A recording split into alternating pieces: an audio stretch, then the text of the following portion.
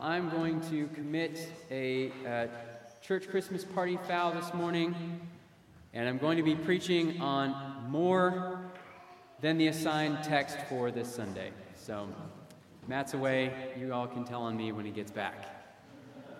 Today's passage is listed as Isaiah 7, 10 through 17, and I actually want us to begin in verse 1 of chapter 7. So hopefully you all can bear with 9 extra verses this morning. So if you have your Bible with you, you can also take the pew Bible from the rack in front of you. Turn with me to Isaiah chapter 7.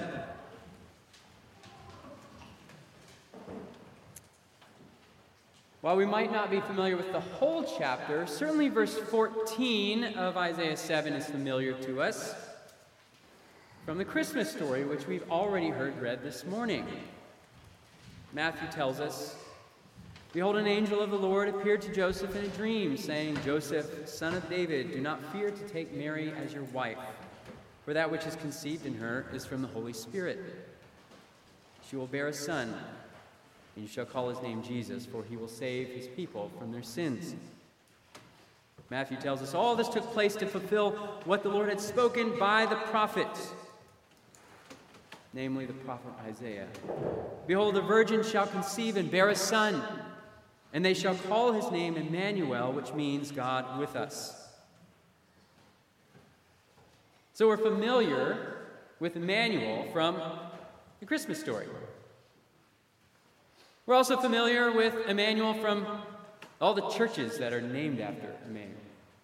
I think in Greenville we have an Emmanuel Baptist Church, we have an Emmanuel Church of God in Christ, an Emmanuel Lutheran, Emmanuel PCA, Emmanuel Worship Church, Emmanuel United Methodist, Emmanuel Bible Church. Mindy and I were members of an Emmanuel Baptist Church back in Louisville. They're everywhere. We're familiar with Emmanuel from the hymns we sing. We've sung one this morning, O come, Emmanuel," or who knows the one, "There's a fountain filled with blood drawn from Emmanuel's veins." But are we familiar with Emmanuel from Isaiah chapter 7? I would bet that what we're about to read this morning feels very foreign. What with names like Ahaz, the son of Jotham, Rezin, and Pekah, son of Remaliah, kings of Syria and Assyria, which I didn't even know those were two different nations, right? Isaiah 7 takes us back to a part of Israel's history that happened 700 years before Christmas.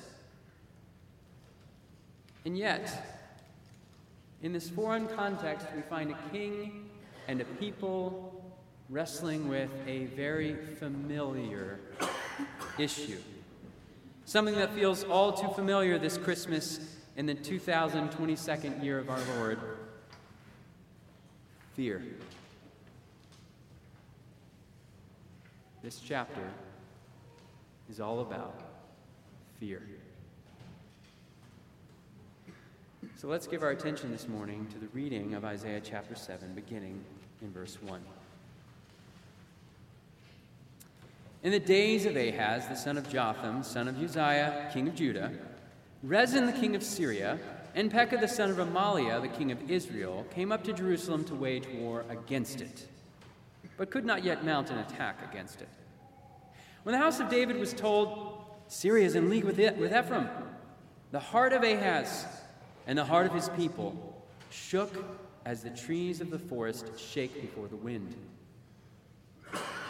And the Lord said to Isaiah, 'Go out to meet Ahaz, you and Shear-Jashub your son, at the end of the conduit of the upper pool on the highway to the washer's field, and say to him, Be careful, be quiet, do not fear, and do not let your heart be faint because of these two smoldering stumps of firebrands at the fierce anger of Rezin and Syria and the son of Remaliah, because Syria with Ephraim and the son of Remaliah has devised evil against you, saying, Let us go up against Judah, terrify it, and let us conquer it for ourselves, and set up the son of Tabeel as king in the midst of it. Thus says the Lord God, It shall not stand, and it shall not come to pass. For the head of Syria is Damascus, and the head of Damascus is Rezin, And within 65 years, Ephraim will be shattered from being a people. And the head of Ephraim is Samaria, and the head of Samaria is the son of Remaliah. If you are not firm in faith, you will not be firm at all. Again, the Lord spoke to Ahaz, "Ask a sign of the Lord your God. Let it be as deep as Sheol or high as heaven."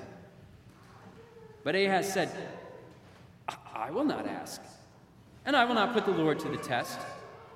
And he said, "Hear then, O house of David, is it too little for you to weary men that you weary my God also? Therefore the Lord himself will give you a sign. Behold, the virgin shall conceive and bear a son, and shall call his name Emmanuel.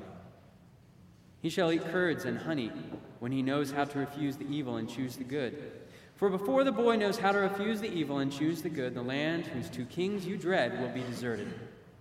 The Lord will bring upon you and upon your people and upon your father's house such days as have not come since the day that Ephraim departed from Judah, the king of Assyria."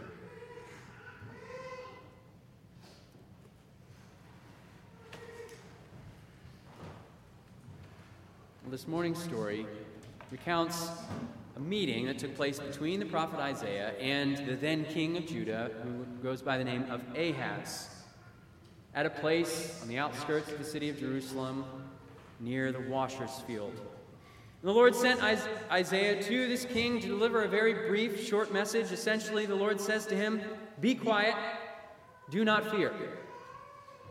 I know all the things that are swirling around, what you've heard in the news, what all of your men are reporting to you.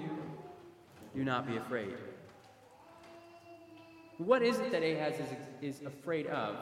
Well, you could imagine it would be like if the northern, we know a little bit about this here in South Carolina. Imagine if the northern states took league with Canada and decided to invade the South. All right? That's basically what's going on here with King Ahaz. He's staring down the barrel of civil war as the two nations that directly border his kingdom to the north, Israel and Syria, have decided to invade Judah, come into his capital city, kill him, and install a puppet king in his place. Verse 2. When the house of David was told, "Syria is in league with Ephraim." Now, Ephraim is just another name for Israel, okay? "These two kingdoms are in league together." The heart of Ahaz and the heart of his people shook as the trees of the forest shake before the wind. Ahaz, all of his people, terrified, afraid. The Lord's command to his king is quite simple. Silence your hearts. Do not be afraid.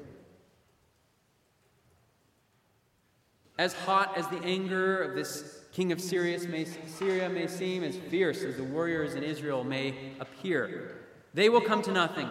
As hot as they think they are, they're really nothing more than a couple of wet, chewed-up cigar stumps. That's what they are. So don't be afraid. All their plans to overthrow you and the nation of Judah will go up in smoke. Verse 7. "Thus says the Lord God, it shall not stand. It shall not come to pass." When we chase this familiar prophecy, Isaiah 7:14, of the virgin birth back to its source, we find a context that is so foreign and yet so familiar, a people terrorized by fear. A place filled with trembling hearts. Hearts billowed like trees in a hurricane. I wonder, what has your heart trembling this Christmas? My kids are wandering from the faith. My home life is a wreck. I just flunked several of my college classes. I don't think any of my friends like me. I think my marriage is falling apart. I've got a really scary doctor's appointment next week. Or maybe it's guilt over something that you've done. Shame over something you shouldn't have said. Fear drives us to do desperate things. We see that in the life of King Ahaz. 2 Kings tells us that Ahaz sent messengers to the king of Assyria saying, "I'm your servant and your son. Come up and rescue me from the hand of the king of Assyria and from the king of Israel, who are attacking me." And he, in fact, took the gold and the silver from the house of God and he gave it as a Christmas present to the king of Assyria, saying, "Please come and save me." Fear drives us to desperate measures. 2 Chronicles tells us that in the time of his distress, Ahaz grew yet more faithless to the Lord. This same King Ahaz. For he sacrificed to the gods of Damascus that had defeated him and said, "Because the gods of the kings of Assyria help them, I'll sacrifice to them that they may help me." But they were the ruin of him and all Israel. Fear will drive us to insanity. Do you know the scriptures recount that Ahaz actually sacrificed his own son in the fire in hopes that maybe someone out there in the universe would listen and help him?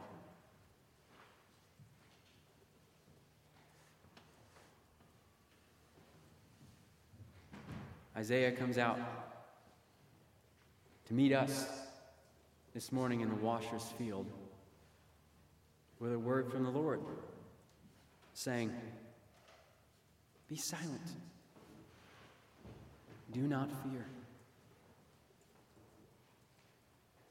I wonder in the silence of this moment what your answer would be if you asked your own heart, "What am I so afraid of?"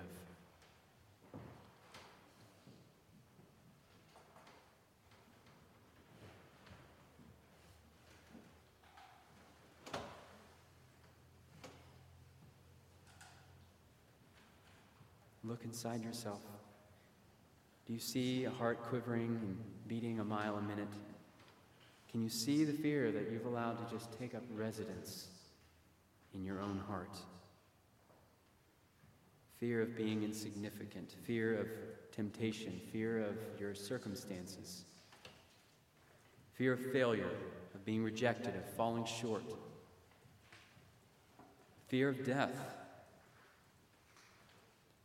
The first command the Lord has for us here in Isaiah 7 is quite simple.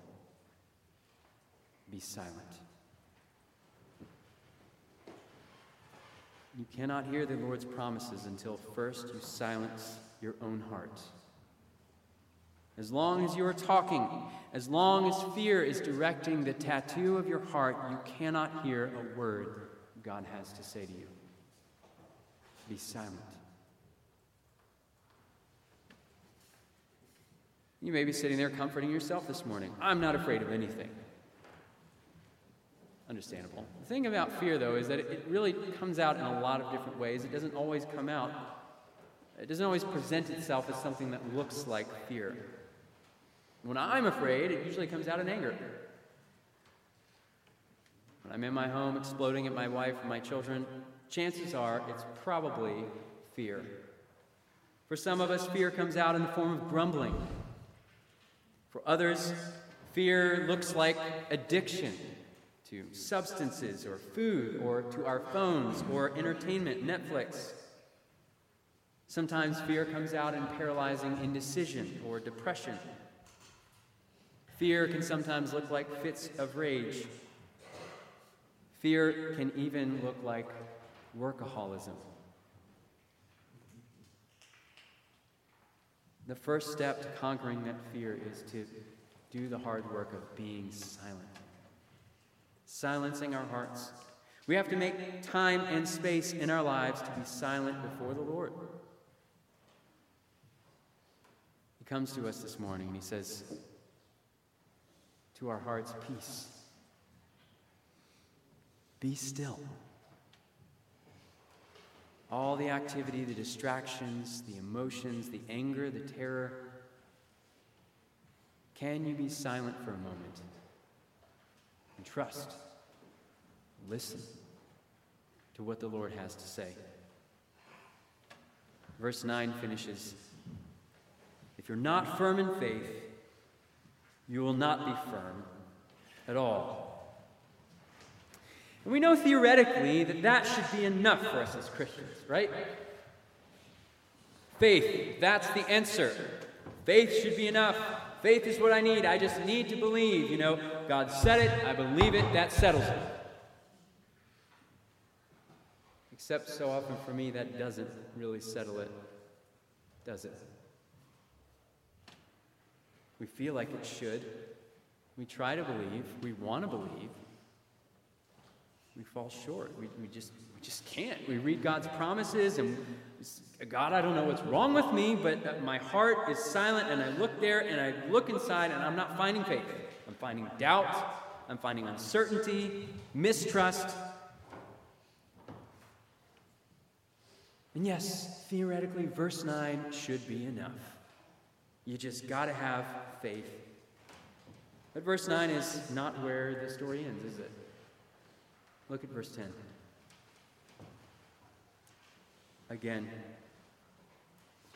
Again, the Lord spoke to Ahaz.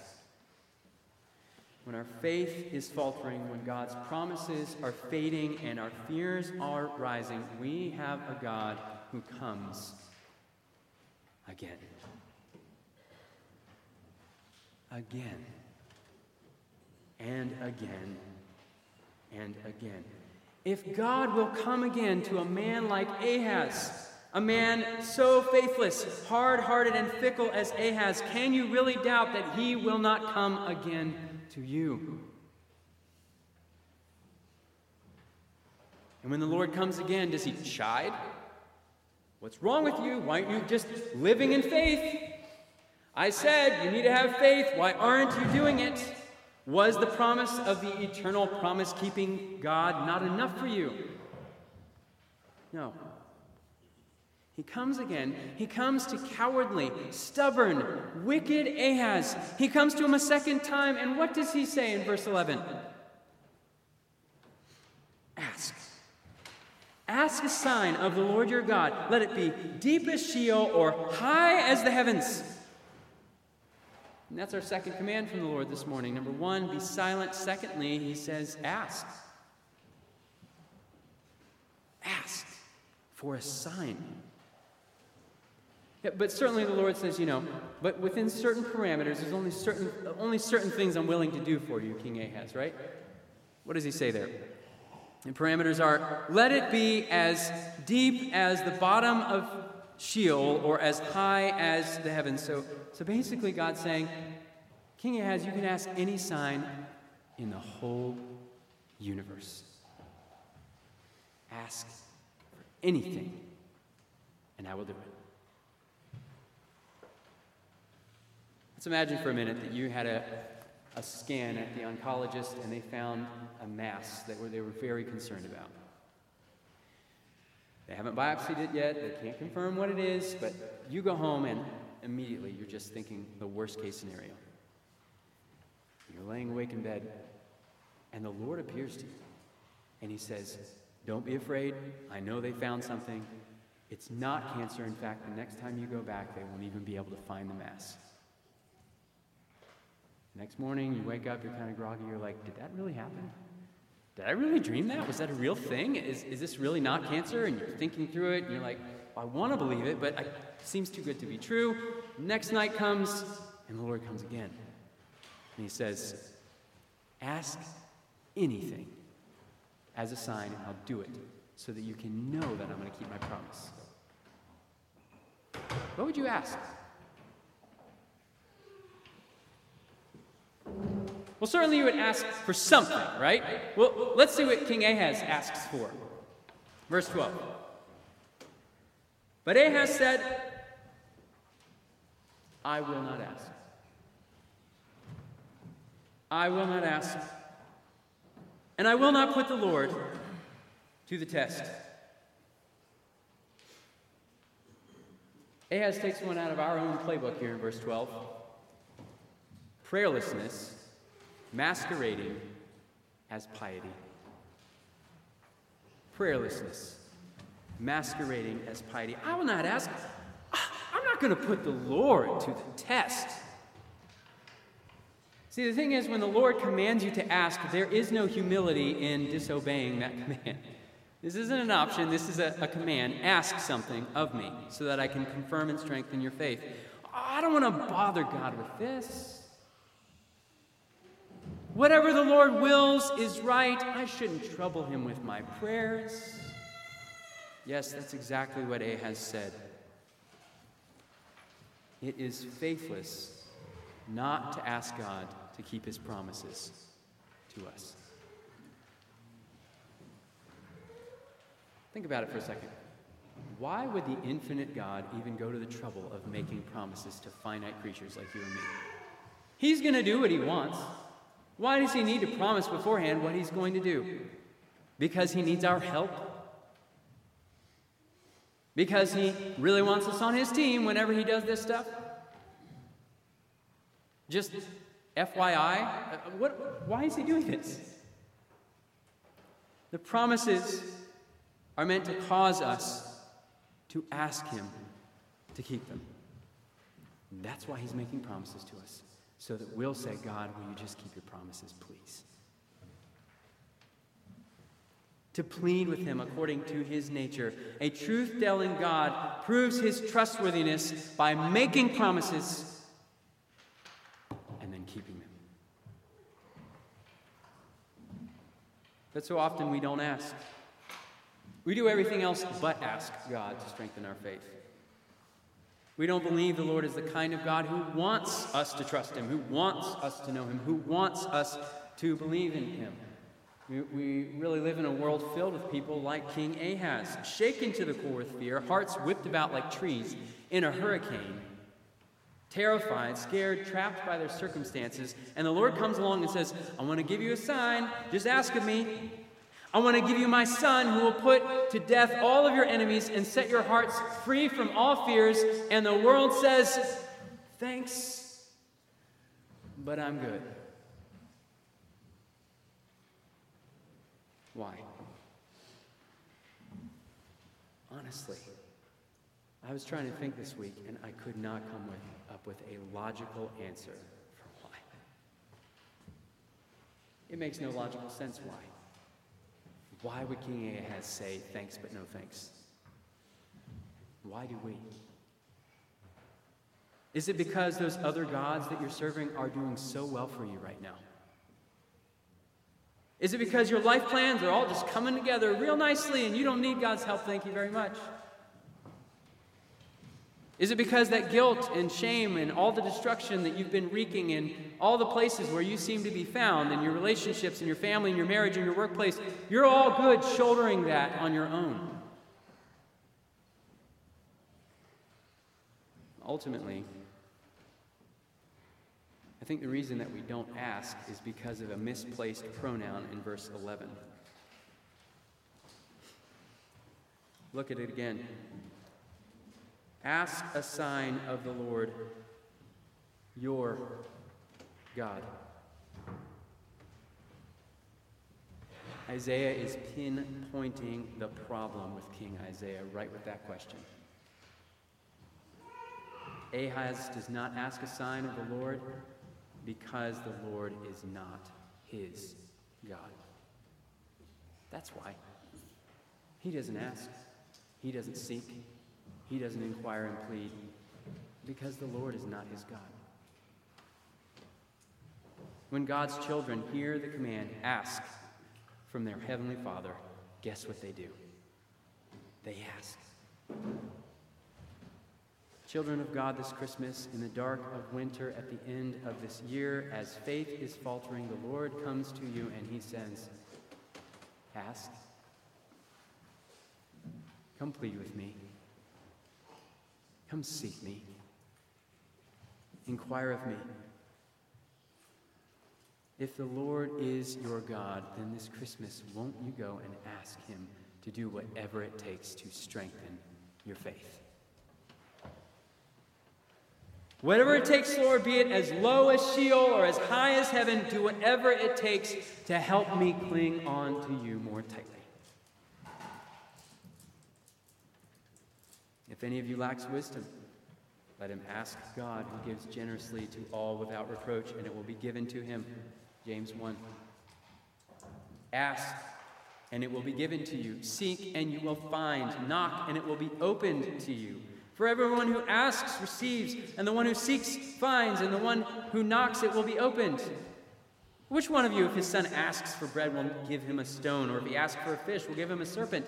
If you then, who are evil, know how to give good gifts to your children, how much more will your heavenly Father give good things to those who ask him? How many different ways can your God encourage you to ask before you'll just start doing it? If your faith is weak this Christmas, keep asking. Never stop asking God to keep his promises. This is the prayer that the Lord loves to hear. I believe. Help my unbelief. Number 2, let us ask. Our final command follows right on the tail of Ahaz's prayerlessness. Look then at how the Lord responds in verse 13. And he said, "Hear then, O house of David, is it too little for you to weary men, that you must weary my God also? Therefore, the Lord himself will give you a sign. Behold, the virgin shall conceive and bear a son, and shall call his name Emmanuel. He shall eat curds and honey when he knows how to refuse the evil and choose the good. For before the boy knows how to refuse the evil and choose the good, the land whose 2 kings you dread will be deserted. The Lord will bring upon you and upon your people and upon your father's house such days as have not come since the day that Ephraim departed from Judah, the king of Assyria." So in verse 13, we find the third and final command that the Lord has for King Ahaz and for us this morning. Hear then, or I would prefer to use a more Christmassy command this morning. Hearken. Hearken. Listen to the sign. And what is the sign? It's Christmas. The sign is Christmas. Now, Isaiah is telling faithless Ahaz the Christmas story in the future tense, isn't he? Therefore, the Lord himself will give you a sign. Behold, the virgin shall conceive and bear a son, and shall call his name Emmanuel. How much more shall we hearken now that we get to recount the Christmas story in the past tense? The sign has come. The Son has been born. Emmanuel has come, and not only that, has died and has been raised again to save his people, not from King Rezin or King Pekah, but to save his people from their sins. Will you and I now hearken to this sign? And if you have now heard the story, why are you and I still so afraid? Your enemies are dead. The serpent who you fear has been defanged. The wrath of God, heavier than the wrath of King Assyria, which, if you continue to read this chapter, is quite terrifying. The wrath of God itself has fallen on Emmanuel. Jesus has come to be God with us so that he might suffer under the wrath of God for us. When we hearken to the Christmas story, this is what we hear. Promises kept. Promise kept. You were afraid, and you asked, and I, your God and Savior, have come to be with you, just as I promised. What does a hearkened life look like for you this Christmas? Well, it means living as though God's promises have already been kept. living as though God's promises are as good as kept because they are. I mentioned at the beginning of the sermon that the context here takes us back 700 years before Christmas came. God makes this promise, and God kept making promise after promise after promise, and it seemed for years and years and years those promises kept going unkept, unkept, unkept, until Christmas. And all of a sudden, they were all kept in an instant. Brothers and sisters, this should be instructive for us in this Advent season. What feels like unkept promises are really encouragements for you and I to cry out, "Come, Lord Jesus." He is the promise kept. And as long as we continue to wait on his return, we wait for promises kept eternal. He is the child of promise. So when the Lord our God says ask, what is he encouraging us ultimately to ask for? Well, Isaiah 7 shows us that God cannot keep his promises without being here with us. Emmanuel, God with us, is what has been promised. This is what he's been encouraging us to pray for. Ask. And for what? Peace, prosperity, an end to injustice and pain and fruitless endeavors and strife and war and hatred, temptation and sin? Yes. It is not wrong for you to long for all of these things. For health, for prosperity, for glory, for X, Y, and Z. It is wrong for you to look for those things apart from the divine presence of God. That was King Ahaz's problem.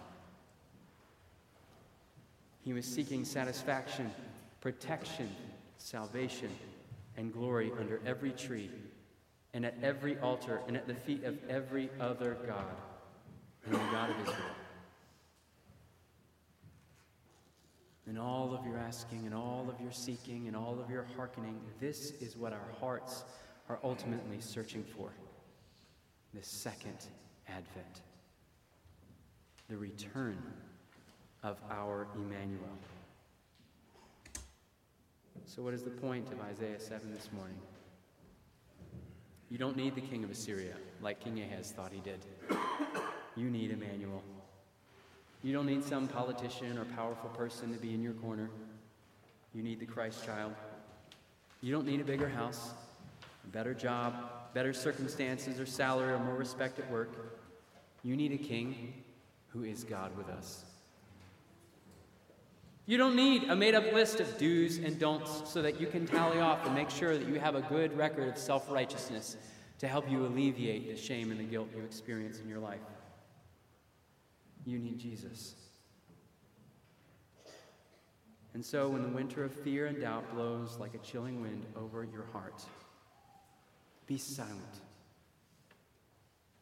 Ask. And then hearken for his return. Emmanuel has come. He will come again. As we close, I want us to sing our opening hymn as a prayer. So if you have the words memorized, you can sing them from memory, or you can turn to the first page.